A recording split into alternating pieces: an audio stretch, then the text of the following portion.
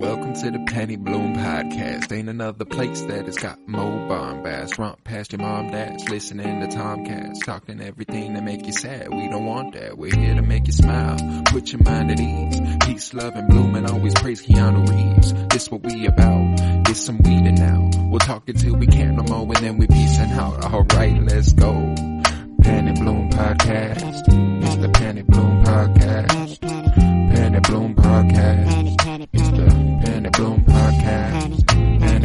Penny Bloom Podcast. Penny Bloom Podcast. Bum ba-da-dum dum ba-da-dum dum.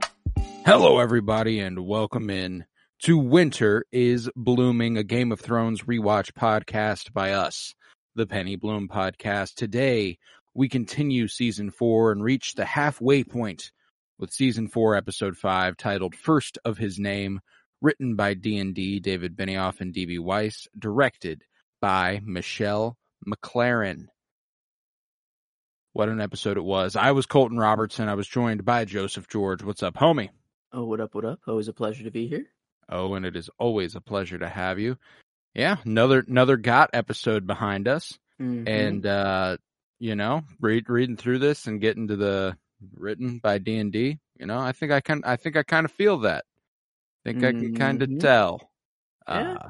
Midway through the season, so I don't know if that is meaningful or not, if they're just setting up for the latter half of the season or something like that. But I do agree. It was a little, it was a nice episode. It was, just not as much, as previous episodes have been, though. Nah, it's a pretty simple one. I can't imagine this episode will be too terribly long in its discussion. It's very, very straightforward. Mm-hmm. To the point where I had trouble picking favorites, period. I know. I'm still I have character blank, and I was just like, that's my thing, is that I just went to my default. If I don't have a favorite character for the episode, I'm gonna go with Oberyn Martell. You know what I'm saying? I'm like, he was in here, so that he was, and I mean, it's interesting. We'll talk about it just because I'm like, the only one that I'm certain of is performance. I'm like performance. I felt like it's pretty very easy. I feel like. But we'll go ahead and get into it. We'll start in Marine. We'll head to King's Landing, the Riverlands, the Vale of the Arryn, and then beyond the Wall. So just a few locations this week, but a bunch of goodies. So in Marine, in her new headquarters atop the Great Pyramid, Daenerys learns of Joffrey's death and Tommen's coronation. She is, a bit irritated to learn that Daario Naharis has captured Marine's navy without her saying he should do so. Just kind of being like, you know what? My queen needs ships. These people got ships. I'm going to go ahead and take these ships. Kind of respect Daario for that. Mm-hmm. Might make him a contender for the favorite character as well. Just one scene where he did one little thing. And I'm like, yeah, you know what? This was pretty solid for him. Daenerys being all like, well, who told you to do that now? I'm the queen. I didn't think, and he was just like, well, I mean, I figured you'd want them, they're pretty nice to have. And she was like, when she looks away and she's holding back a smile and she's like, she's like, I got some, this man kind of fine. He's like, damn, I didn't tell him to do that, but that's really nice. And he's just so hot and oh, man. Hot, he just took a naval fleet on a whim. Yeah. It's pretty outstanding. In the books, they just destroyed all the ships. I was reading just through a little trivia and stuff, and that's a little difference they had in this episode. Interesting. And, so I guess I want to kind of give Daenerys a crossroads. I think it was also to give her a decision to go to Westeros or not. Because I think that was the most. It was really interesting. I forgot that kind of this was a thing that she could have actually gone to King's Landing. She would have won now, already. 3 dragons, 8,000 unsullied, whatever, and she probably would have won, but she has to. If she can't rule Slaver's Bay, she can't rule the 7 kingdoms, and that's I follow her logic there. She's greeted by a similar situation in Slaver's Bay as she will in the 7 kingdoms. A bunch of people who don't know her, who hold no loyalty to her, who, like even in Westeros, I'd say she's in a worse position than she is in Slaver's Bay. Yeah. You know what I'm saying? Like, people know her father. Mm-hmm. They don't like that guy. You know, Not like at that's all. Yeah. she's in a rough spot, you know. So like I support this decision, and I think it is interesting hearing that about the books, that this does kind of provide her a crossroads, and I think that's actually, I haven't gotten to the point in the books where that's the case, but I can give D&D some credit here. I think that's a smart move to kind of give her a crossroads and present her with an obvious sort of conflict this early on, a potentiality where she could have. But that's the other thing too, is that like it does paint her in a more humanitarian light. It's like she wants to help people, and this is where she can help people right now. And I think that's cool. Yeah, I absolutely love her council here. Like her small council just absolutely fucks. Jorah, Barristan, Dario, Missandei, and Grey Worm. And like you can just tell that like Daenerys is still the true leader here, and there's no question about that. But like it's open conversation that they're having. Like no one's like stepping on each other's toes or trying to backstab or make a plan or formulate anything. It's just like, yeah, no, we believe in this cause. We're here to help you, and we're gonna give you the best advice we can. Yeah, I love this council that she has, and yeah, I don't know. I think they wrote Daenerys' story pretty well. Like, I mean, I think so too. It's the most feel good too. Like the kind of easiest one. It's like, oh, well, slavery was a thing. She made it not a thing. Now it's happening again. We stop it. Like I think it's but easy to get behind. Yeah, plays well here though. Yeah, no, I like all the different perspectives too. Barristan's like, I think we could do that shit easy. I think we could take Westeros. I think that people would flock to us because they hate the Lannisters. And they're tired, they're defeated, they're desperate. I think we could really do some damage. And Jorah's like, yeah, I think it should be enough, but what about the rest of the continent? Is everyone going to accept you? What are we going to do here? And they reveal more troubling news that the wise masters have bounced back and re-enslaved every freedman in Yunkai.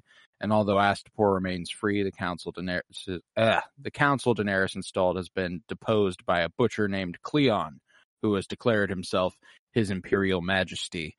And Daenerys dismisses everyone but Jorah and muses that her plans are in shambles. He reminds her that she is the last Targaryen and the mother of dragons, but Dany says she needs to be more than that. And she laments that if she cannot keep order in 3 cities, she has no hope of controlling the 7 kingdoms. Therefore, she will remain in Meereen and do what queens do. She will rule. And that was there was not many lines this episode. Usually there's like a definite like, oh, that one was nice. And then, I mean, this one was kind of the closest to it. I really liked it, and I think it was more just so I can give a nod to this scene because it wasn't going to be my scene overall for the episode, but I really just it was getting through her thought process, her saying that she needs to be more than the mother of dragons. That's not enough. She will not sail for Westeros. Yeah, no, it was just a nice delivery, and then she just walks off and then just stares out, on top of the pyramid, just all queen-like, I feel like more should have been said there to Jorah, like, oh, well, what will you do? Like, what will we do here? I will rule is very vague.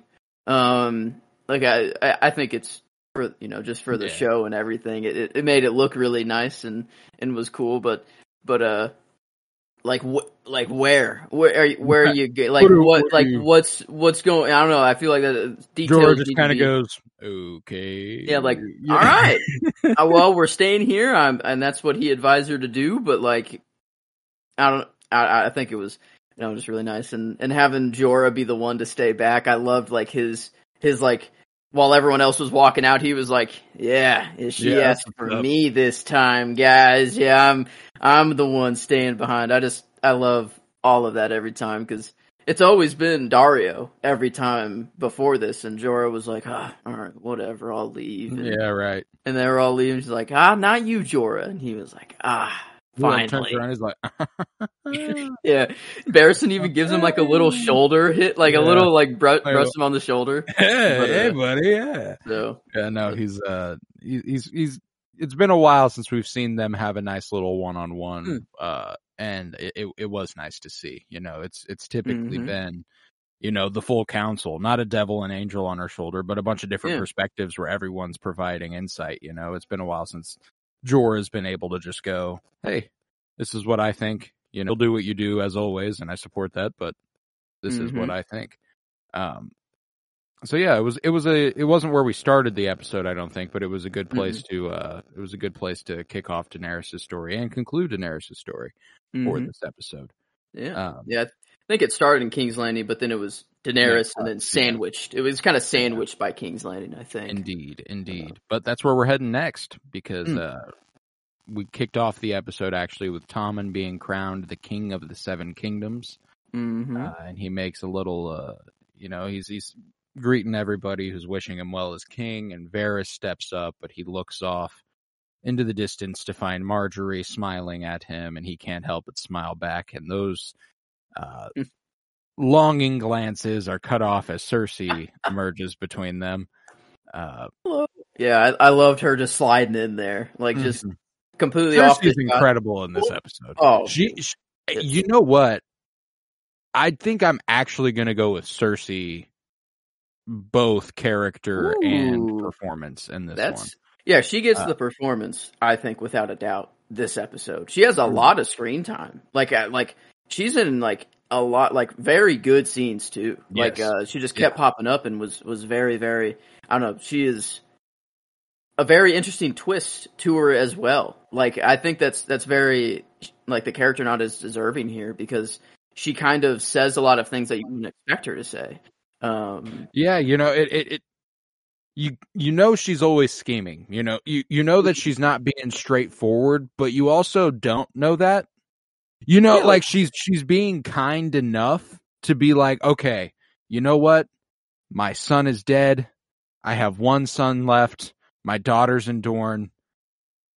It's like her priorities have shifted back to just being like, I need to be happy as a mom. You know?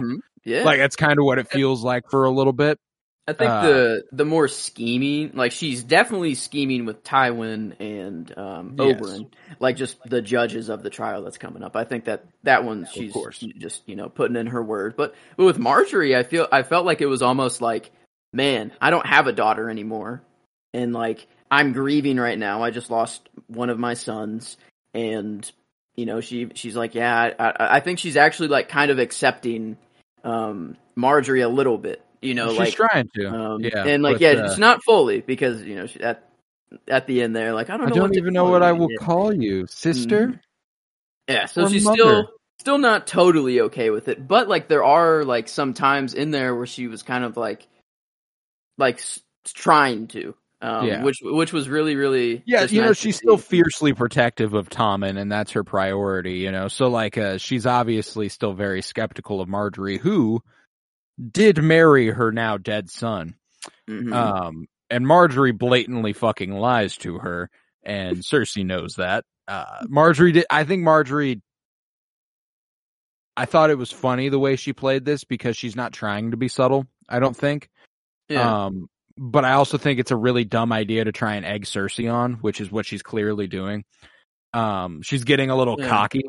And it's like, like all the power to you, Marjorie. Like you are that woman, like you've earned every right to be cocky, but there are certain people you got to be a little more careful around, and Cersei is one of them. And for her to be like, Cersei being like, you still want to be queen, right? Like you still like, is that a thing you want to do? Like, oh yeah, I haven't even thought about it. It's like, oh, okay.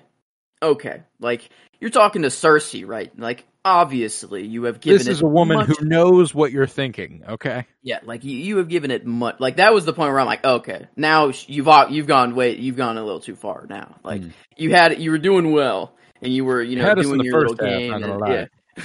But after that, it was kind of like whatever. But I don't know. I like this moment between them was kind of like they're still scheming. That's for sure. I think a little less than Tywin and Oberyn, like Cersei-wise, like scheming, but she's trying to get in like a place where she's okay with this and like being like, okay, maybe you are okay for Tommen, and Tommen definitely needs someone, you know, like I don't know, I like just how pretty the King's Chamber or Gorgeous, the throne room yeah. looked here, like with the red just carpet kind of like down the middle, like you see just all the council members walk up and everything, and one thing that I was a little I guess disappointed with this opening scene is that like it's a beautiful set piece, and I love Michelle MacLaren's direction. She's just usually had prettier episodes too, you know.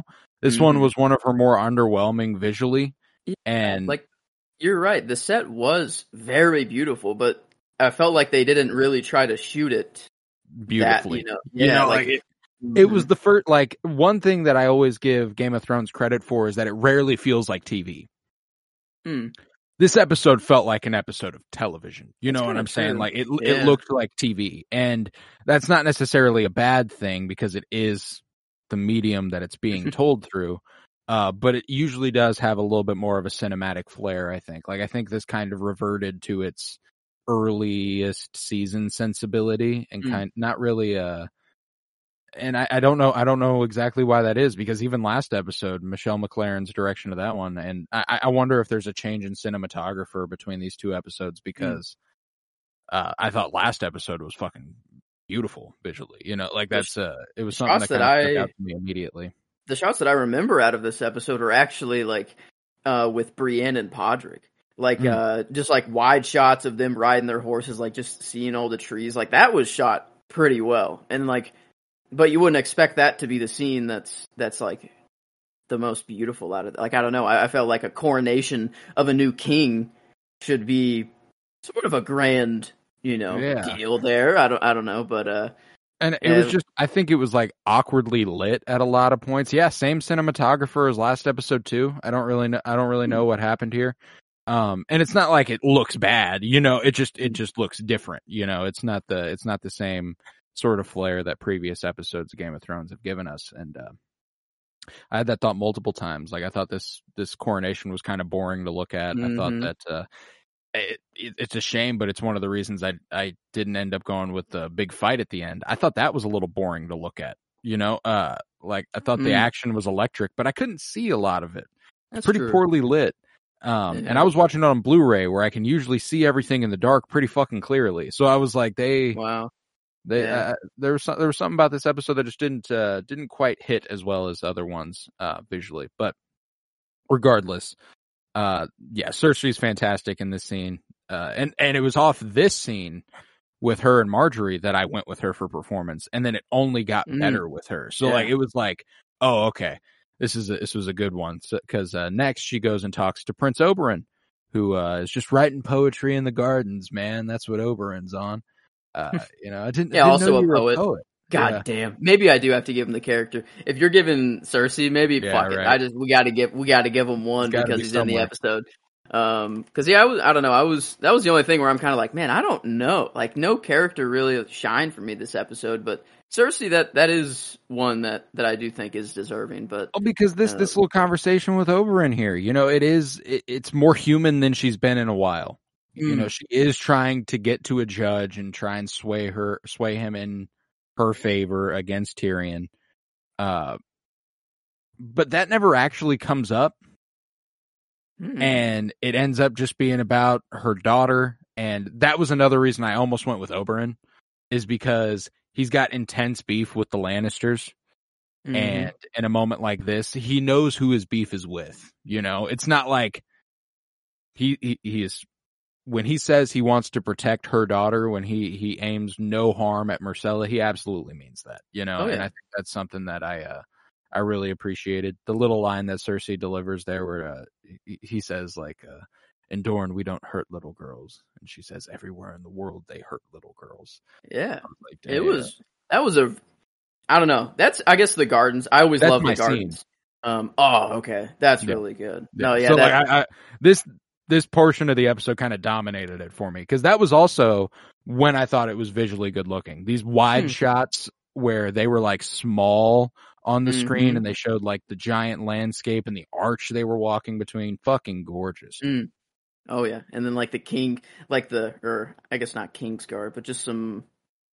Yeah, right. I don't know what you call them, just their bodyguards, like while they're walking down like the path and the gardens. Like, yeah, this was pretty nice looking. Even like the ship that Cersei wants to give Marcella, showing that, like, this probably was the most beautiful part of the episode. And yeah, I don't know, I loved their interaction here. It was very like Cersei just checking in on her daughter. Like, I haven't seen her in so long. Like, I don't even know if she's okay. Like, she was like, I want to believe that she's happy. Like, I missed her last birthday, and I don't know when I'm going to see her again. So can you please get this to Dorne for me? Like, it's a rare, every once in a while, Cersei shows this flare of vulnerability that I always really, really appreciate. And when those moments shine through, it's hard not to choose her because she's so prickly and thorny and rude so much of the time that whenever she is honest, it's kind of like, it's kind of refreshing. I wonder if that is her plan here. Like, that is her scheme, to not even bring up the case at all, but just to make Oberyn seem Feel that bad. Cersei is just like a caring mother, right. like and that she's not just wanting her brother to be executed or whatever, But I feel like this was more real here. Like, this was like, she just really cares about her daughter and hasn't seen her in a long time, and this is one of the only people that she can talk to about how she's doing, Right. who has actually seen her. There is a brief moment when the trial comes up where he goes, we will have a trial and we will get to the truth. And she goes, yeah, we'll have a trial. Yeah. She's like, I'm gonna kill my brother regardless, bro. Like that's happening, which is it's pretty fucking funny. I'm confident with my decision. I think I'm gonna go with Cersei. This is also my scene. She's also my performance. And I'm sure I could have gone with that line, but I ended up taking it somewhere else for that. But I'll soft slot in Oberyn for right now, and then maybe the rest of the episode something will reveal itself. I don't know. Yeah, but that was the only this is one. One of those rare ones where nobody sticks out, and that's not necessarily like a strength of the episode. Usually it's like everyone was so awesome. This week it was just kind of like everyone was just kind of there. So it was like, we'll see. But soft Oberyn for right now, which is every episode that he has been in, I have given him a nod. So far. That was the case for me up until this one. So. But nevertheless, we'll move on to Tywin, where he is sitting down with Cersei once again, and he explains their problem with the Iron Bank of Bravos. He asks, what would be your guess? How much gold do you think comes out of the Westerlands in the last year? She's like, I don't know, pounds, tons, ounces. He goes, doesn't matter, all the same. She goes, no fucking way, dog. We're supposed to be the richest family in the realm. And he's like, nope, we ran dry years ago. We owe the Iron Bank of Bravos a tremendous sum of money. How much? A tremendous sum. Well, surely there's something we can do. We're the Lannisters. We can just talk our way out of it, right, Dad? No, probably not. We'll figure it out, though. One. Yeah, not this one. And I love how it's like the richest family is just like who can mine the most gold at this point. It's just like you actually just have to go find the money. Like, instead of it just being the Westerlands, their houses were built. They live in the Westerlands. That's where Casterly Rock is. So, like, they just kind of erected their palace on top of a gold mine, literally, and that's why they are rich. And maybe there's history there where they took that from some other family or something, but I'm pretty sure Casterly Rock's like the ancestral home of the Lannisters. Yeah, but it's not like I love how it's just nowadays money's just kind of like made up. It's just like, well, we say that we're in this much debt, but it doesn't really actually mean anything, or we just kind of trust that our dollar is a dollar. But in this world, it's like, no, yeah, we mine gold and it's dry now, so we don't have any more money. Like, I don't know what to do now. But I mean, we're literally out of it. So I was trying to think of like what happens with the Iron Bank and everything, because like I don't know. I just forgot a lot of those scenes and like what. This is an interesting little part of the rewatch that I'm excited for, simply because they're doing a lot to build up the Iron Bank, which because they had the conversation with Davos a couple episodes ago where he was like, "Oh, I need to write a letter to the Iron Bank. We're gonna figure this shit out." I think there was even another mention of them a couple episodes back. Beyond that. And then to get a firm like explanation of what the Iron Bank is here, he's like, people come and go, one person, bends the rules. They're just replaced and the temple remains standing for centuries. It is a temple. Yeah, it's not just a building. This is a temple here. Tywin can just, I mean, I hate the guy and everything. Oh no, but he can speak. God damn, he just has a way with words. And we only got 5 episodes left with him too, so like I'm gonna appreciate Charles Dance. He's dies at the end of this season. That happened. Yeah. That's right. Oh my god, that does happen on the toilet. Finale. And that's probably the most out of not the most out of nowhere death in Game of Thrones, but like in terms of like their prominence. At the time of their death, when it came to like Joffrey, you're begging someone to kill this guy. You're thinking it's only a matter of time before someone assassinates this kid. You know what I'm saying? Like this kid has to die at some point. When it finally happened, you're super excited. You didn't see it coming, but you're like, oh fuck yeah, finally. Even the Red Wedding. Like Ned's huge, but he was in a cell waiting for his execution, so you're kind of like, okay, so that's happening. You didn't think anything that led you to be like, this isn't going to happen is pure denial. Like that's all like, that was. Ned, not Ned. When it came to the Red Wedding, you don't expect them to die and be brutally murdered as a family.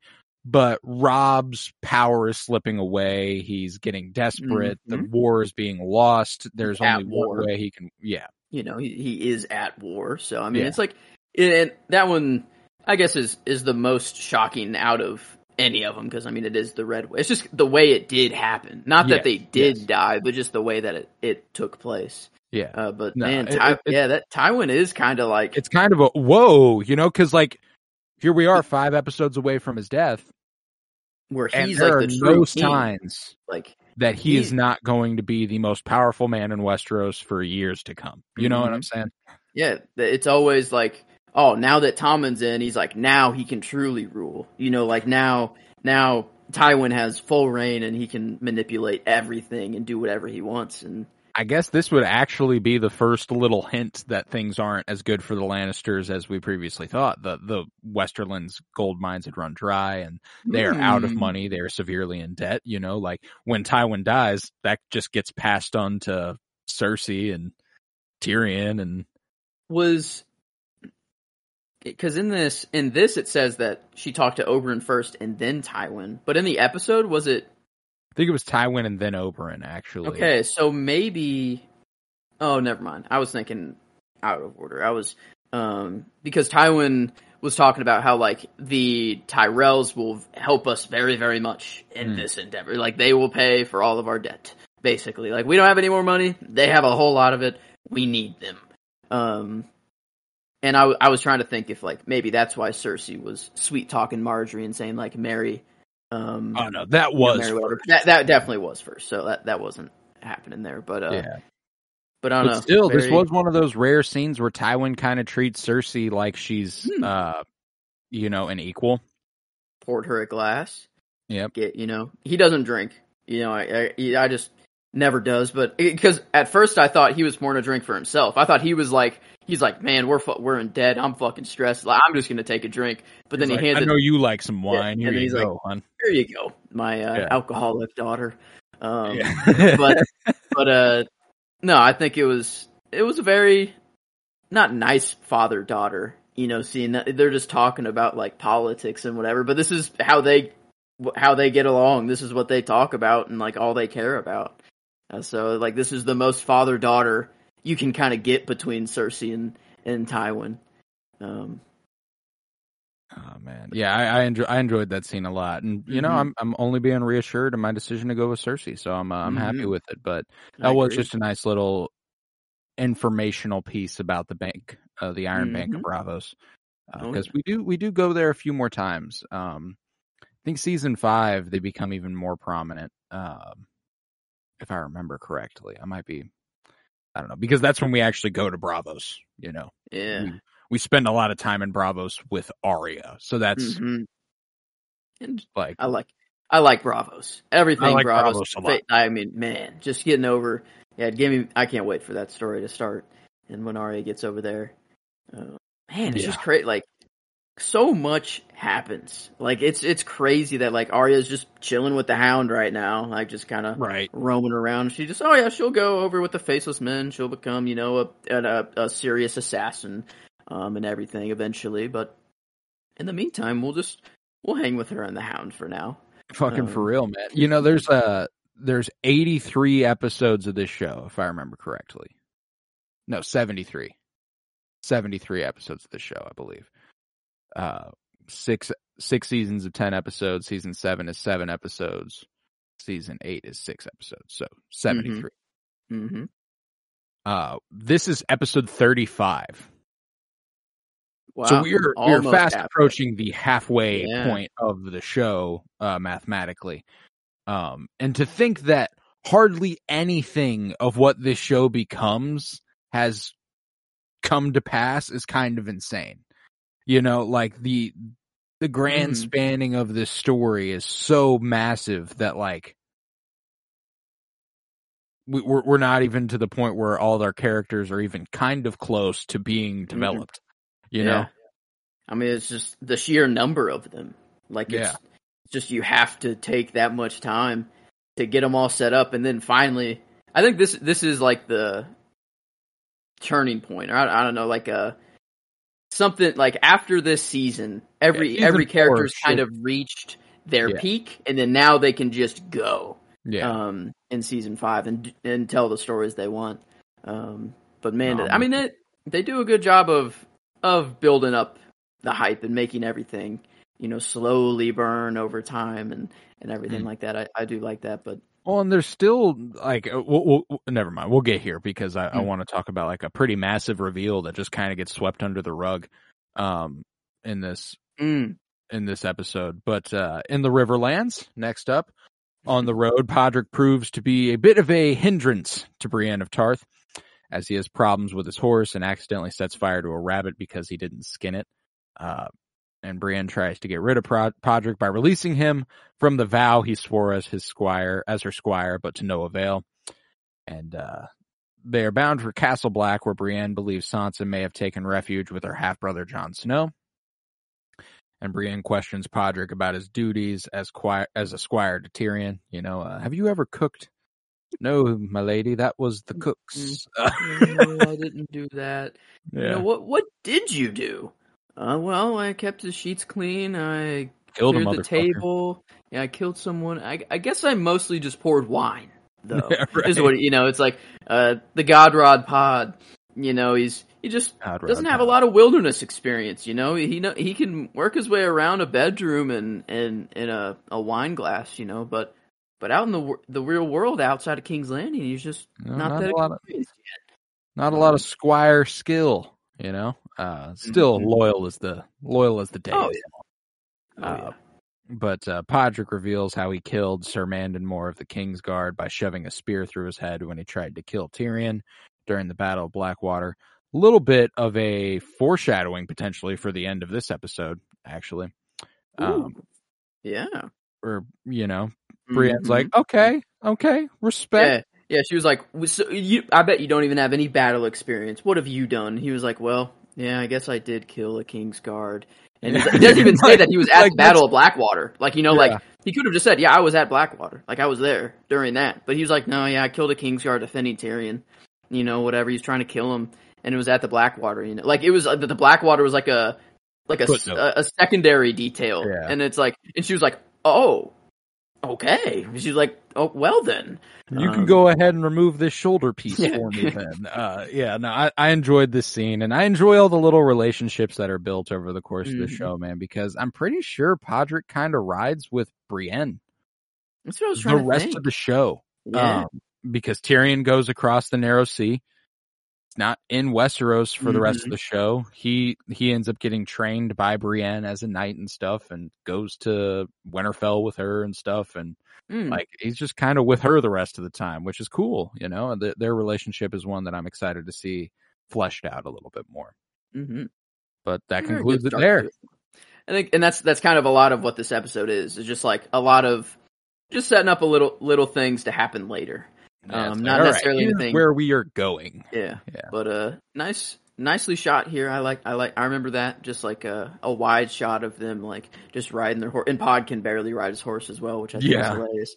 But beautiful. I don't know. This was pretty nice looking here, but short and sweet though. Not much there, but enjoyed it. Anytime I can get with Pod and Brienne. I mean, yeah, both of them. They're just a couple of sweethearts, man. They're you know, there's just a few people in this show who are genuinely like sweet, not even just like good people, but like they're extremely friendly. And these are two of the most friendly people in Westeros. So it's nice to see them come together. Yeah. But next we're heading to the Vale of the Arryn, where we encounter who might be the least likable character of the episode. And you know, this is one of those characters where I'm going to credit D&D a little bit for their writing sensibilities for the way Lysa Arryn comes off. Yeah. I know that she's supposed to be crazy, but is it just that Sansa is at her crazy aunt's house? You know, like if you put this in the modern world, and it's like Sansa lost her parents, so she has to kind of stay with her aunt for a little bit. And in the modern world, you just have a weird aunt, you know, that's not your parents, so it's a weird foreign home or whatever. You think you'll be at home, but not. But like, I think they took it a little. They took it in a weird. One of my things with Lysa Arryn in this episode specifically is that her people can be horny, man. That's cool, you know. Yeah. I've never seen anyone be this horny, you know, like believably. Yeah. I guess Littlefinger did start a war without anyone knowing, and she's the one who kind of knows all of it. So like maybe she's just attracted to that, you know, like the secrecy of it all, you know. Yeah. Like, but you know, yeah, I don't know. I can't defend it at all. Really. Like I can't. No, like I'm like that's the thing though, is that it's also not. I don't think it's entirely out of character for Lysa. You know, she's been shown to be a little nutty. You know, and that's kind of the case. But I don't think we ever saw her have a deep disdain for her sister, which she seems to be presenting pretty hard in this episode. And a disdain that extends to her niece. All because Peter's affections went to Catelyn and not her. It's just kind of a bizarre character that I haven't, you know, she hasn't been on screen a lot, so it's hard to be like, this is out of character, but it just feels a bit extreme compared to what she's been like. And you'd think the further removed she got from all the nonsense, the more sane she would become. I don't know. But regardless, Peter and Sansa arrive safely at the Bloody Gate, where Peter tells them that Sansa is, his niece. And upon arriving at the Eyrie itself, Sansa tries to slip into her alias, but her aunt, Lysa, tells her not to bother around her own flesh and blood. Lysa laments Sansa's treatment in King's Landing, ignoring her niece's attempts to defend Tyrion's character. And Robin Arryn, the kid who ate breast milk until he was like fucking 12, is delighted to see Peter and to show his cousin Sansa the Moon Door. He loves the Moon Door, that little shit. I wanted to make the little man fly, but I couldn't. What do you mean fly? Like Sansa was like, what does that even mean? But yeah, this is a nut job of a house, right? Yeah, here. Like, this is a rough family. Peter's like, you know what? I think I need to steer this place in the right direction. You know? Peter is the most sane one there. Like, I guess Sansa is probably. Yeah, but like out of that family, like when Littlefinger's the most level-headed one, that's a recipe for disaster there. Yeah, no shit. But Lysa is apparently finally given Robin some independence and reminds him never to reveal Sansa's identity and tells him to show her to her chambers. And the instant they leave, Lysa is like, let's get married right fucking now. And, you know, he's like, I don't know if that's a good idea. And she's like, oh yeah? What about Jon? What about me poisoning his wine at your instruction? How about, you know, the letter you told me to write to Catelyn saying it was the Lannisters? That happens in the first fucking episode, dog.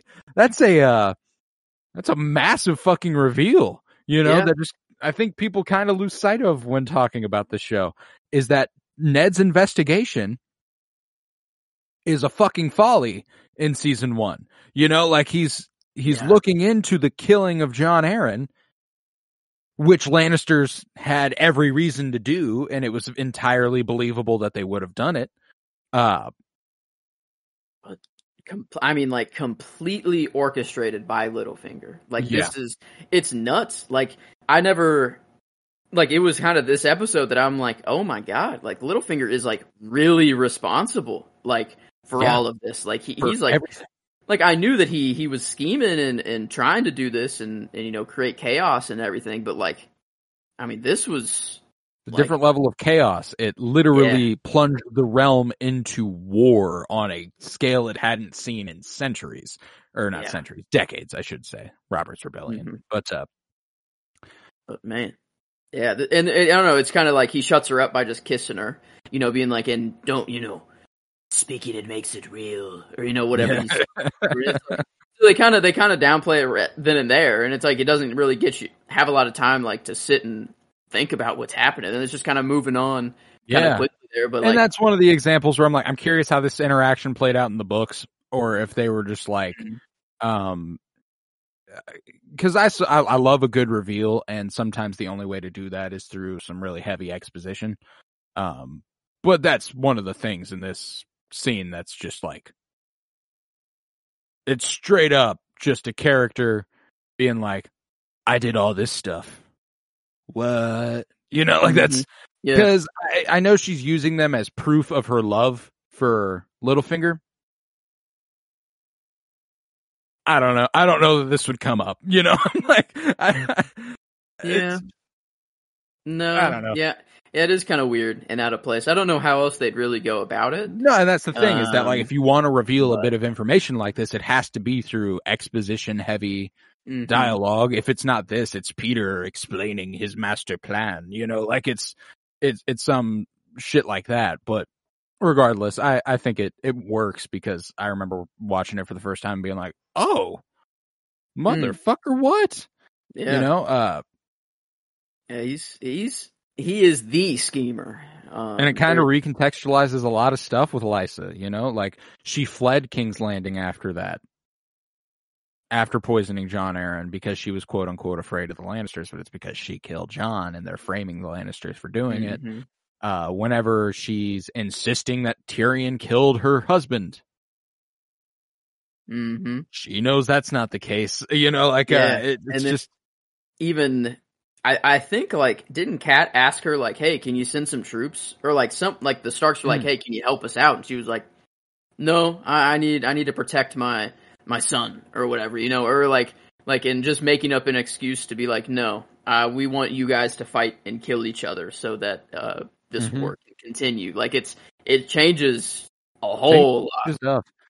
Yeah, and I think it's a great reveal, and I think it's a great storytelling device, and it makes hard to make Ned's death mean even less, you know, like, because I mean, like, it meant a lot. It officially plunged the realm into war and stuff, but the fact that was like Peter's plan was like, if we can kill the Warden of the North and pit the Starks against the Lannisters, the realm's fucked. Yeah, and he was right. I mean, he was right. It's written this way, so, like, I mean, you know, it's not like it was going to happen this way. But I don't know. I love the kind of the brainiac, the manipulate, like all that, like behind the scenes sort of stuff, and you know, can't really get behind Littlefinger too much. No, and you were speaking to the whole like it's written that way, but it's like it's all the more impressive that they were able to recontextualize something that already worked and still make it believable and not be like, oh well, that changes everything and makes it make no sense. Yeah. No, it all still makes sense. Yeah. Yeah, Okay. like that's impressive, I think they did a good job with that, but regardless, Peter can't stop Lysa. She's like, we're going to get married today. In fact, the people are waiting outside right now. Let me just open this door. And when she opens the door, she's like, what's up, guys? I'm going to fuck my husband tonight and I'm going to scream. What's up? Go ahead, Sept. Yeah. Like, okay. Like, I mean, could have said, I'm so grateful to marry my husband, or like, I've been waiting for this day for anything else. I don't know, just apart from sex. I mean, that's obviously part of it, it's something she's very clearly excited for. And, I think there's, maybe this is why she's crazy. Maybe she hasn't had a good lay, in decades, That's maybe fair. it has been since Robin was born that, nothing's been going down, which will drive anyone crazy. If you're into that sort of thing. I guess I didn't think about that. Yeah, maybe it just has been quite a while, and then she finally found, I guess how long have her and Peter been a thing? Since before the beginning of the show. Yeah, so so have but they haven't. Well, he served his little he grew up around Lysa and Catelyn, so there's a possibility that he was always longing for Catelyn, but Lysa was always longing for him. And so there's this little chain of people who are into each other. And Peter's never actually given it thought until it can benefit him, that's Yeah, and you can tell he was trying to get out of this, the marriage, he was like, all right, well, let me go fresh. He's like, well, maybe at a little bit later. She's like, no, today. Okay, fine. We'll do it today. Let me go freshen up. Let me go get some clothes on. Let me be dressed for the occasion. He's like, nope, it's happening now. Which I don't know. I just thought was pretty funny. But yeah, I mean, they really, yeah, she was really screaming, Yeah. Oh yeah. Sansa had a tough time falling asleep. She just can't get anywhere comfortable. She just everywhere she goes, it is just hell for her. And it's that's the thing is that it sucks that she thought she was getting out of a terrible situation and she was going to be safe and everything was going to be fine. And then later on, Lysa has a meal with Sansa, giving her some lemon cakes, and she's like, "Your mom always had a sweet tooth, and we had to keep her from overeating because she was the eldest daughter, and we couldn't let her become undesirable." And she's like, "My mother, fat." And then she's like, "Do you grow the lemons up here? How did you even do this?" And she's like, "No, Peter had crates of lemons brought from the Crownlands because he knows you love them. Why would he do something like that?" Sansa's like, "I don't know. He's a very kind man." She's like, "No. Why would he do something like that?" And you're like, oh, this poor fucking girl, man. She can't catch a single fucking break.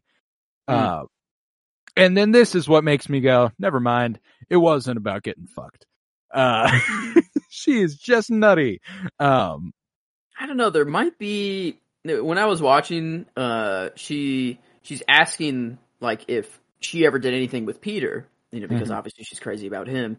But then also she's like, well, anyone else? Obviously, you're young and, whatever, have you done it with anyone else? She's like, no, I promise. I'm a virgin, whatever. And then she's like, once she heard that and she was like, okay, she is telling the truth. She's like, okay, now we'll think about this arranged marriage now. I think it was, part of it was to get her to confess that she is still a virgin and not undesirable in in Thrones universe or whatever, that she is still a clean bride to have, or however you want to word it. But I think because that's who she initially denies having slept with Tyrion. Have you slept with anybody? And she's like, I never slept with Tyrion. The marriage was never constant. She's like, I'm not talking about Tyrion. Mm-hmm. She's like, Yeah. What have you let Peter do with your young little body? Okay, Lysa. Okay. Yeah. And then whenever she like breaks into tears and she like hugs her and she's like, it's all right, child. Everything will be okay. I'm like, oh my God. Thank God Peter makes this woman fly, I can't. How soon is that? Within an episode or two. Oh, Like thank God. that is Okay, very good. soon. Yeah. Okay. Thank God. Maybe that's why. Just make her just a nutcase, just so that whenever she does die, it's like, okay, good. Yeah, we're a little bit more. I mean, but like that's the thing is Littlefinger's evil. Like That's true. he'd do that to anybody if it meant that it gave him soul power. So like, I don't know. Yeah, I don't know. Weird way to go about it, I guess. Yeah, it's fun to have another character that's just fucking nutty, I was reading some trivia. The lemon cakes here, they had to shoot this scene multiple times just to get like the emotion and everything right, and she had to eat a lot of lemon cakes, like over and over and over, and apparently she like hates, like she like did not eat them. Sophie Turner actually does. Like in real life, like no, she liked them, I think, but like after the scene, after eating so many, she was like, all right, that's enough, like for a while. Like she was like, that's funny. It was like written like she didn't voluntarily eat another lemon cake for quite some time or something like that. In the trivia. Like, so I don't know, just a thing to think about. That's like, I'm watching all these characters and just assuming that it's like, I'm not even thinking about multiple takes having to be had or like how to set up the camera. It's just like, I'm in the show, but then you realize it's insanely well performed, man. Yeah. They're like, these are real people. Kind of uncanny that way. Yeah. It's bizarre to think that someone yells cut and then, Sophie Turner and this woman playing Lysa Arryn. I don't know her name, but let me see if I can't find it real quick. It should be right here. Kate Dickey. Yep. Apparently. She was actually in The Last Jedi. Fun fact. Really? One of our little crossovers. She's just a random First Order officer. Who dies pretty quickly. Isn't the Northman? I guess. Haldora the Pict. I know I still haven't seen that. I need to watch that, but okay. Epic fucking movie, that one. And Star Wars Visions, apparently. Okay, wow. Yeah, an officer voice, but okay. Crazy here. That's for sure. Nuts. Nuts indeed. But we then head on over down the road where Sandor and Arya continue to, have their disagreements, but also become more cool with each other, et cetera, et cetera. Arya's trying to fall asleep, but she has to say all the names before he falls asleep. She's like, I have to say the names. And he goes, the names of every fucking person in Westeros. Yeah. Their relationship is just so good. Like she's like, there's only one more. Yeah. I have one more name. And he's like, go on, fucking say it. Finish it. Do what you need to do. The Hound. Yeah, very. Well, he looks up. He's like, "Oh, okay, I see." Like a little bit of respect, but also like maybe I watched my back a little bit as I thought. Maybe I didn't read it right. Yeah, but a nice. No, she didn't kill anyone here. Attempted to kill the Hound, I guess. Didn't quite work. But. No additions there on the kill list. Just a nice. We get the whole thing. Yeah. So she had said Red Woman, Beric Dondarrion, and Thoros of Myr on the kill list before. Well, I guess whenever I was taking them down, it was. Yeah. Okay. Never mind. I guess I have been tracking who she says. So let's see. The Mountain and Polliver, the Tickler. Oh no, that was Jack Nagar. Yeah. She thought about Tywin. Accuses the Hound of murder. Okay, so you've been taking down the people she kills, not necessarily the kill list. Gotcha. Yeah, and then like almost kills. If she almost killed something, I kind of tracked down. But yeah, this one I guess she does attempt to murder. She That does. is true. Attempt the hound. There was an attempt there. Not. Yeah, and this was another contender for my favorite scene. Whenever she's explaining, he's like, "What the fuck are you doing?" And she's like, I'm training." He's like, "What the fuck for?" Nobody cusses as well in this show as the Hound. Nobody drops quite as good an F-bomb as the Hound. Mm-hmm. I feel like every line could feature a fuck, and I wouldn't think twice about it. It'd just be like, it's just how he speaks. That is just his vocabulary is just 50% cuss words almost. Like it seems. But she's like, I was trained by the greatest swordsman who ever lived, the first sword of Bravos. He goes, Bravos.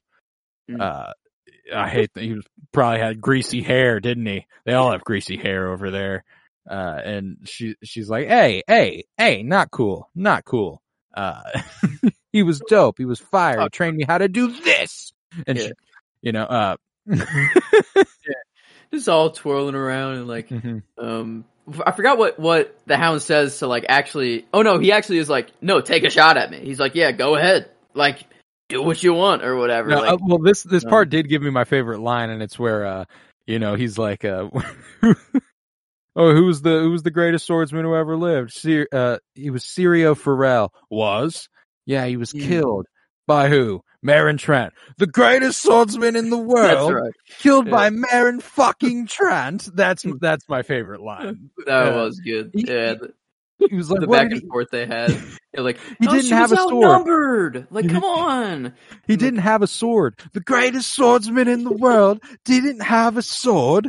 And she's just slowly backing down, and then she attempts the kill, and he goes ahead and knocks her down and holds the sword to her throat and goes, Marin Trant killed your man because he had armor and a big fucking sword.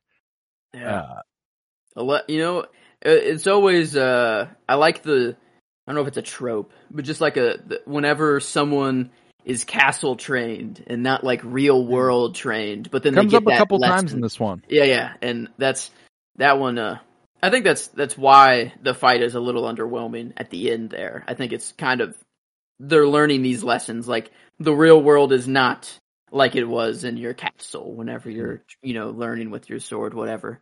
But yeah, I mean, Art like really gave her a good slap there. Like really was knocked like the shit out boom. Like I don't know. I literally got me to be like, oh fuck. Like while I was watching, I don't know.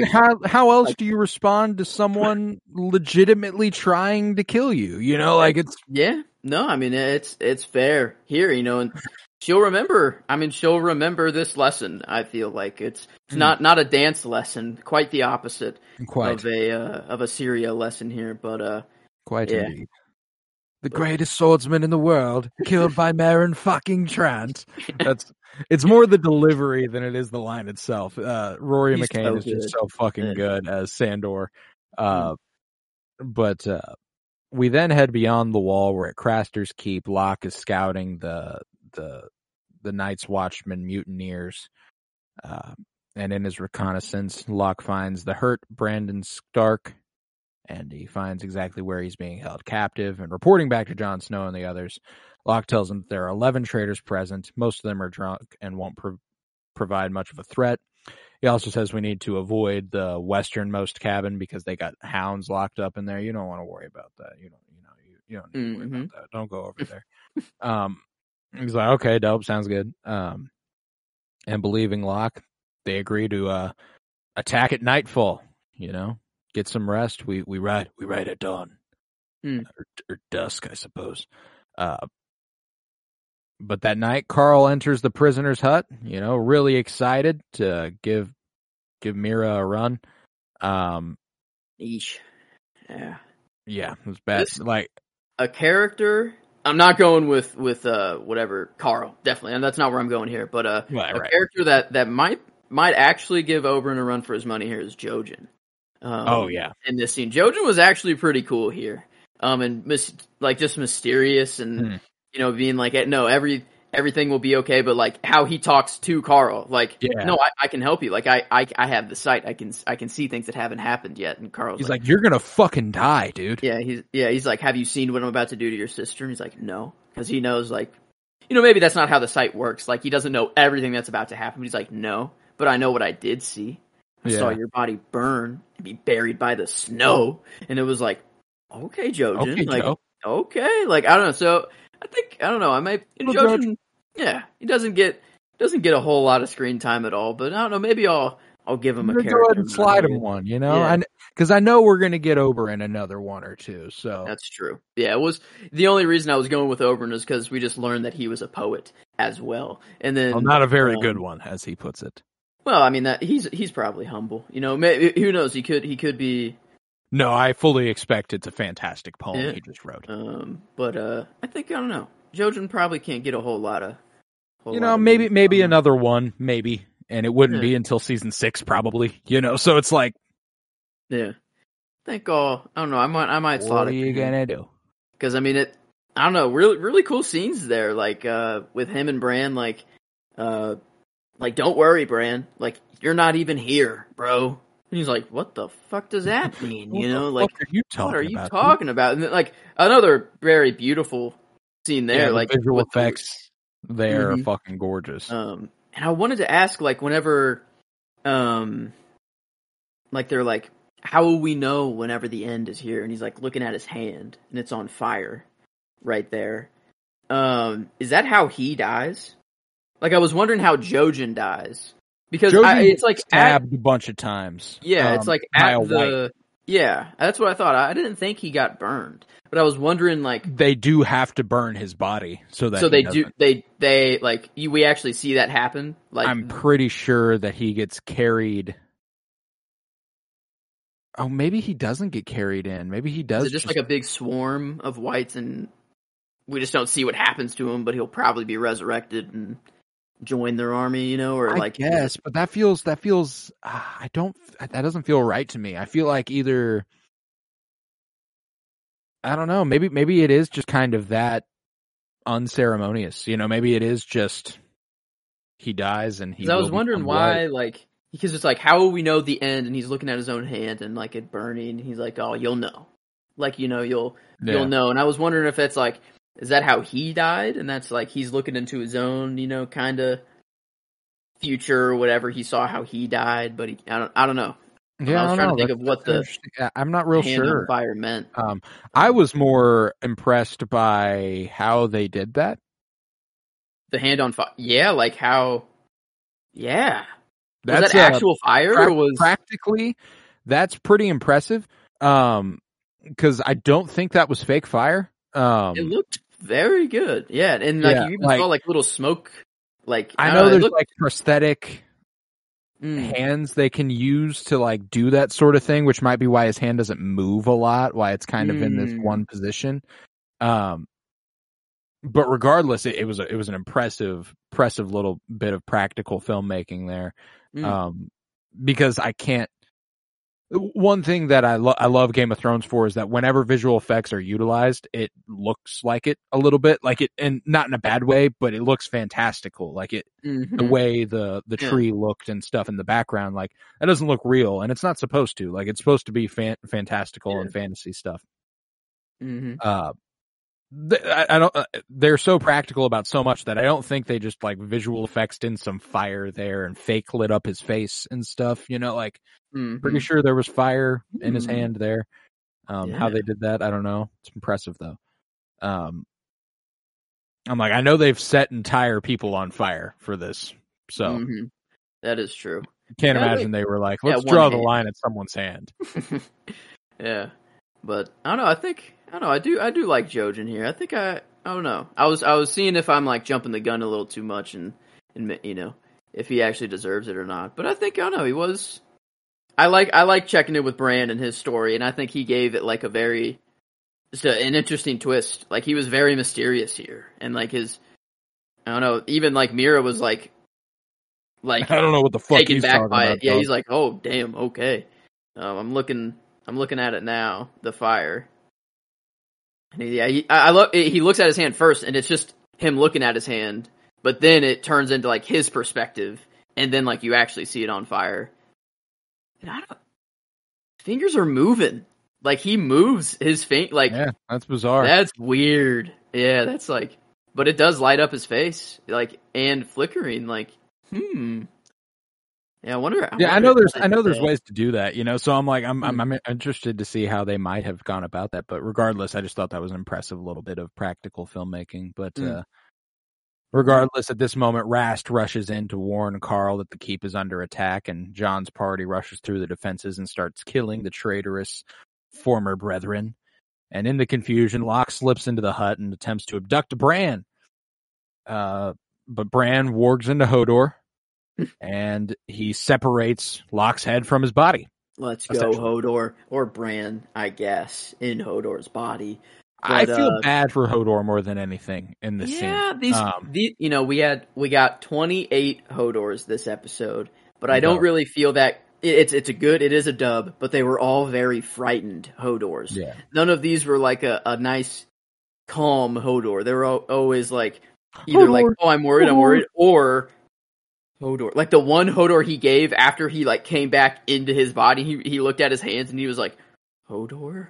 Like he was like he was like contemplating like his own existence for a second, like, there in that one Hodor, yeah, like did I do this? Yeah, and am I a man or a monster? Yeah, but 28 of them, which is a lot of Hodors. Makes me think I undershot my prediction for the Door episode big time, because I think I went with like 33 or something like that. With 44.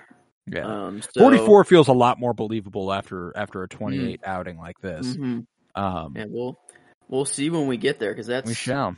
That's a little ways down the road, but yeah. No, regardless, Bran and the team are all watching Jon be a badass, and Bran calls for him, but Jojen tells him he's got to make a choice. Do you want to find the Three-Eyed Raven, or do you want Jon to stop us and take us back to Castle Black, because that's what'll happen. And he's like, you know what? Let's fucking go then. And it's just so sad every time they like see each other. They're at the same place at the same time, but they don't do anything about it. It always breaks my heart. Yeah, at the top of the castle, they're seeing him down there fighting the wildlings, and then it's like he's right here. Even like says Jon, and like calling out to him, and it's like like would he really? I guess no, he would take him back to Castle Black. Yeah, there's no doubt about that. Jojen's right, and it's just, but man, like at least Bran gets this moment. Like I guess he can get it. Well, he's not the Three-Eyed Raven yet. He can't really check in anywhere, but he could Vorg and I guess go check in on people. Right. I guess I don't know if he's done that or not, but like I don't know. It's nice that he gets to see Jon just being a badass here, just slicing down people, kind of becoming the man he always wanted to become, which is cool.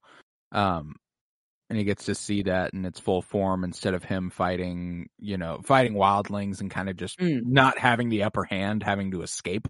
Essentially, is the last time he saw him. Mm-hmm. Yeah, but this time he's watching him very handily fuck up dudes. Like it's not even close.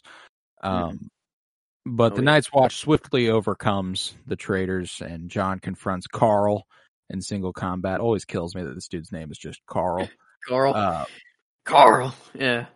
Carl's always been a funny name to me. Sorry to any Carl listeners. It's just I don't know what it is about it. It's just something that's every time I hear it, I think of The Walking Dead, and like I haven't really watched the whole show, but just I don't even remember the main character's name. Is how much I don't know, but I know his son is Carl, and the way he always just says Carl, very with a lot of emphasis. So that's every time I hear Carl, that's all I think about.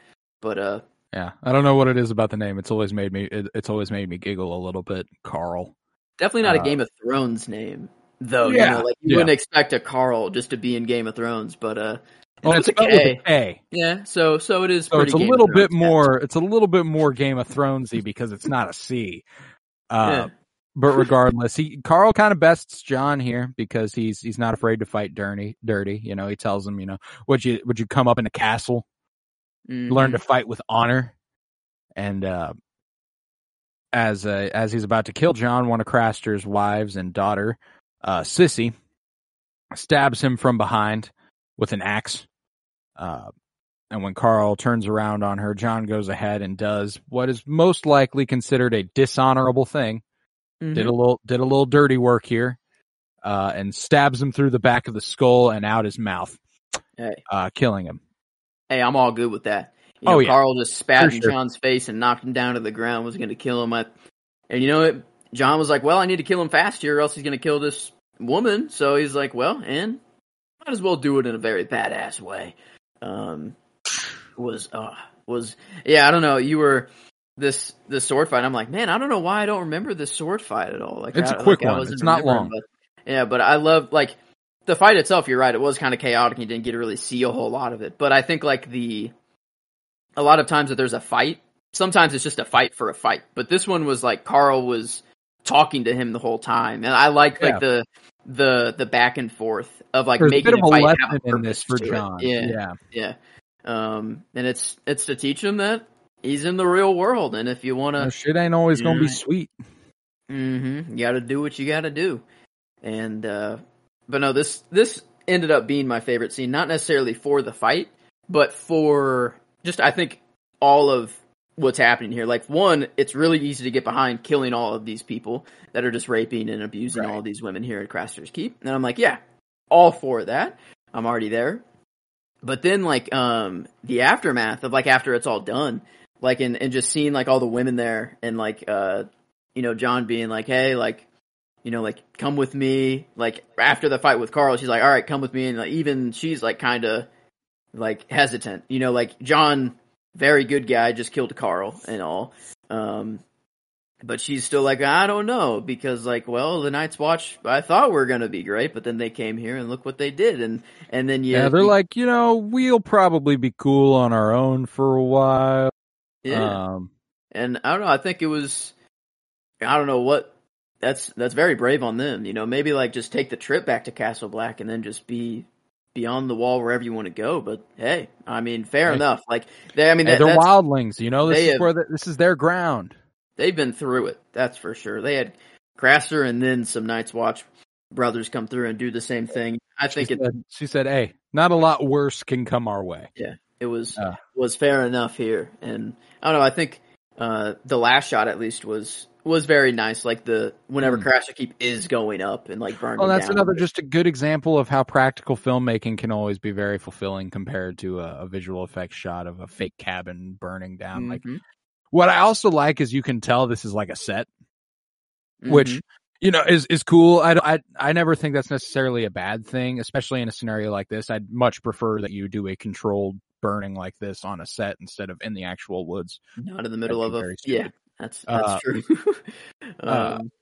And it has this sort of theatricality about it that I really appreciate, them watching it go up in flames, which I thought was really, really cool. I loved the reunion with Ghost, hadn't seen him in a while, probably since before season 3. I think it's been since the end of season 2 that he last saw Ghost.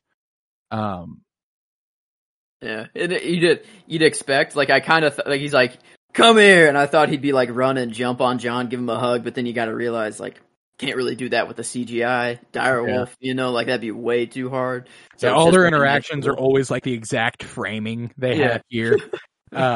Where Jon's knelt down right in front of him looking at a green tennis ball, just stroking that. Just petting a tennis ball. Yeah, like, my boy. My, but, you're right about it looking like very theatrical. Like them just standing there, just watching it burn down. Like, I don't know. And even whenever like that big thing falls, like on the top, of the hut there. And I don't know. I like the scene. I think it was just a lot, very action packed. That's for sure. Like, I don't really think that's why I'm choosing it for my scene. I think it was just a lot of, I liked the Jojen parts, like Bran and like them talking, and then like the decision that Bran had to make of being like, all right, I'll go. Like, let's get our things, go free the direwolves, and we'll be on our way. And just, it was the end of the episode, so it is kind of like the easy scene to choose, I guess. Right. But I don't know, I did really like it, and the fight, actually taught Jon a lesson there, and he'll remember that. And then seeing also Locke, die, that was was kind of nice. Just Hodor snapping his neck clean off, and then the guys being like, "Who the hell could have done that to the like? What the fuck?" Like they were like, "Yeah, we had like 5 brothers die, and then they brought in Locke," and they're like, "What the fuck? Like, what happened to this guy? Yeah, like, what could fucking do this to a man?" Yeah. And then they're like, whatever. Well, he's dead. Throw him in the hut, burn him. Don't want him to come back. So, but yeah, and Rast getting killed. Like he was just running. Yep. Yeah, running, and then Ghost gets a nice little snack, which was nice. Yeah, loved that shit. Yeah. But yeah, so let's give this bad boy a rating then. What do you say? I think we're ready for it. Yeah, I wonder. Yeah, like the lowest this season was an 8.25 for enjoyment. And that was Breaker of Chains episode 3. I don't know. I feel like I'm kind of like around there. Like maybe like an 8 even. Like I don't know, 8 to 8.5 is kind of. Yeah, that's kind of where I was. I think an 8 straight up is fair. I think this is there's least... not a lot of episodes that I feel underwhelmed by in Game of Thrones. And this is one that I did truly feel underwhelmed by. And it was still enjoyable in so many parts. And we made a point to point those scenes out. There's a lot of great interactions and a lot of great character work. It's not a lot of big story, I don't think, but it's a lot of interesting little character interactions, kind of building them out a little bit. And that stuff I really enjoy, but, I do think there was something missing that I think could have brought this up a little bit more. So I'm comfortable with an 8. Is an 8 too high? I mean, I was looking back at the lowest we've ever given anything is a 7, and that was episode 3 of season 1. And I think that's the only 7 there is in enjoyment. Yeah, everything else looks like in the 8s. But I think 8 is fair. Like this is still a season 4 episode. Yeah, no, like it's still really, really good. Like I'm not out here. I think the worst thing this show can do and any television or movie can do is be boring, not interest me at all. And this had plenty that kind of stood out to me as interesting. So it's like, That's it true. at least got me thinking in a lot of regards, even if it was just about the filmmaking, like that's something I still enjoy thinking about, So like, I had a good time with this one, relatively. Okay. Now critically, I guess. It's a solid one. What's our lowest of the season? I thought you meant 1. I was like, whoa, really that bad? I'm like a 1? Oh like, no, it's a solid episode, I should say. I was like, solid 1? Yeah, okay. The lowest this season was a 7, and that was episode 3 as well. Let's see, is there anything lower than that one? That one was an issue of writing.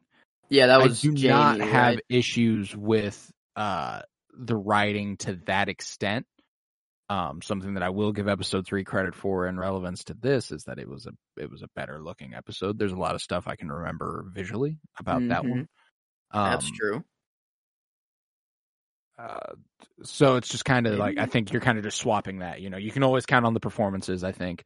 And I will say, I think even the writing could have been better in this one. We did have some to say about how kind of awkward and clunky it can be at points. So I think we might be looking at another 7-ish here. Yeah, I think it might be like, that might be fair. You're right about how it just kind of swapped. We had like a big thing of Jamie that we really didn't like there, and that just kind of hindered it down. But this one, you didn't have one of those. Maybe Lysa a little bit, they treated her a little bit, but like it was just kind of a little just underwhelming. Like they could have. I don't know necessarily what they could have done. Or like I just think that D&D have this way of writing women's sexuality in a really, really bizarre way that doesn't come off as believable often. There's so like I'd be interested to see how this compares to the books, the Lysa interactions with Peter, because there's something later on in the show that like is a movie or is a show original line that's just horrendously written. It's one of Oberyn's daughters later on in the show talking to Bronn, and she says something like, "You need a good girl, but you want the bad pussy." Yeesh. And it's like, come on. Is that like when they're in the not set, from like, the book? Yeah, that is a real thing that is said in the show, though. Wow. Yeah, I don't know. They got something going on. I don't know, like, and or you want a good girl and you need the bad pussy or something like that. It's just like, dude, yeah, I think they have a weird fetishization thing going on of just women's sexuality at large, and I think that like it's one of the more poorly handled things about this show across the board is women in sexual situations. I think the like legit only well handled sexual encounter might be John and Danny's, and even that is incestual. It's like it's all kind of weird. Maybe Pod just giving the girls an actual good time. They didn't need to pay. They gave them the gold back. That's well, I guess kind of even. Never mind. It's like they're making maybe some of Oberyn's scenes. I think they do a good job with just kind of being like, because that's not it's not unbelievable that these people are just like, because the other thing is one of the things that doesn't lead me to believe Lysa is this horny for Peter is that I just can't believe Peter's got it like that. You know what I'm saying? Like when it comes to like Oberyn and the people in the scenes with Oberyn, I can believe that. Like Littlefinger though, there's no way he's got a whorehouse though. He does run a whorehouse. But he said on numerous occasions that he doesn't take part in that. He doesn't do that. Yeah, you're right. It is just her making it seem that way. Yeah. She's trying to get Sansa to confess something she didn't do. So like he's like he even explains it to a couple of the prostitutes in his employ whenever he's like I've only had eyes for one woman. That's true. Yeah. Huh. Yeah. So I'm like it's very just strange. And so that's one of those things where it's like it's got to be believable on all ends, I don't believe that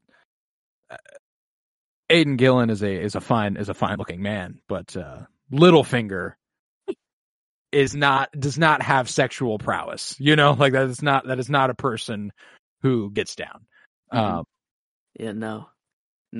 But did we agree on a 7 there? Is that what you wanted I'm to go cool with? with 7. Yeah, because that then makes it the lowest of this season. I'd agree with that. Just overall underwhelming. Yeah, it's at a 7.33. Which episode 3 was at a 7.42. And I do think that, just the enjoyment, just that little bump in enjoyment, like an 8.25 versus an 8 of this one. I think that is true. Like, I think I did enjoy episode 3 a little more. There was just more going on. It was just the one kind of Jamie thing. Yeah, that was one like, scene that ruined anything. And so I think that is fair there. Well, that's the other thing too, is that I think we're just so overwhelmingly nice to the show because it's so fucking good that like an 8 seems bad. An 8 out of 10 for anything else is great. Like that speaks volumes about this show. We were far harsher on it than IMDb. This got a 73 out of us. It got an 8.6 over there. Which IMDb is very, very nice to Game of Thrones in these middle seasons as well, which is something rare for IMDb. It's usually a little bit more middle of the road, but regardless, I feel good about it. Next episode, just click the little arrow to see what the next episode is rated. 9.7, and it's Tyrion's trial. Yeah, I think that's actually fair. We're back on our bullshit there. Yeah, this next episode's gonna be. Yara and her troops storm the Dreadfort to free Theon. Daenerys this is a goodie. Khazar Lorax. Stannis I'm going to go ahead and go out on a limb here and say that, Peter Dinklage is probably a shoo-in for another couple performance nods next week, as that might be his best performed sequence in his entire career. Is that trial by combat? Yeah, just everything leading up to that. Another thing of note is that this next episode is written once again by Brian Cogman, who is much better at writing this show than D&D. So I'm very, very excited for that. I think this was it's also directed by Alex. It's also directed by Alex Sakharov, who's had a good run of episodes in this show so far for us. That's good. No, I like that. And I don't know, I like my boy Tyrion, that's for sure. And this was an episode completely without him, and that's very rare in the show. This is the third episode total of the show that doesn't have Peter Dinklage in it. Ah, that's right. Tyrion was absent. When I was reading through the little trivia there was like kind of a lot of people. We didn't get Davos, we didn't get Stannis. It was 5 locations, so like we didn't do a lot. But I mean next episode we'll be right back there. We're back on our bullshit next week. Like that one will be near perfect, I have to guess. Wondering who else wasn't in there, because there was like a lot of people that weren't in this one, and it was like part of the trivia that was like, yo, notice how many people weren't in here. Yeah, Theon, Sam Tarly, Davos, Samwell, Stannis, Tyrion, Tormund, Shay, Ygritte, Gilly, Ramsay, Melisandre, Stannis, and Davos, Bronn. yeah. Okay. So yeah, I guess kind of a lot of people that we didn't check in with, but might be one of those reasons where it was like a little underwhelming, where we usually can get a lot more done and check in with everybody, and it kind of feels better. I don't know. Usually whenever there are less locations, it's more of like something big happens at one of those locations, And I guess the Craster's Keep was supposed to be like the big thing of this episode. And I thought that I love that scene. I love that scene for what it does for Bran, which is something I didn't really recall it being fulfilling for.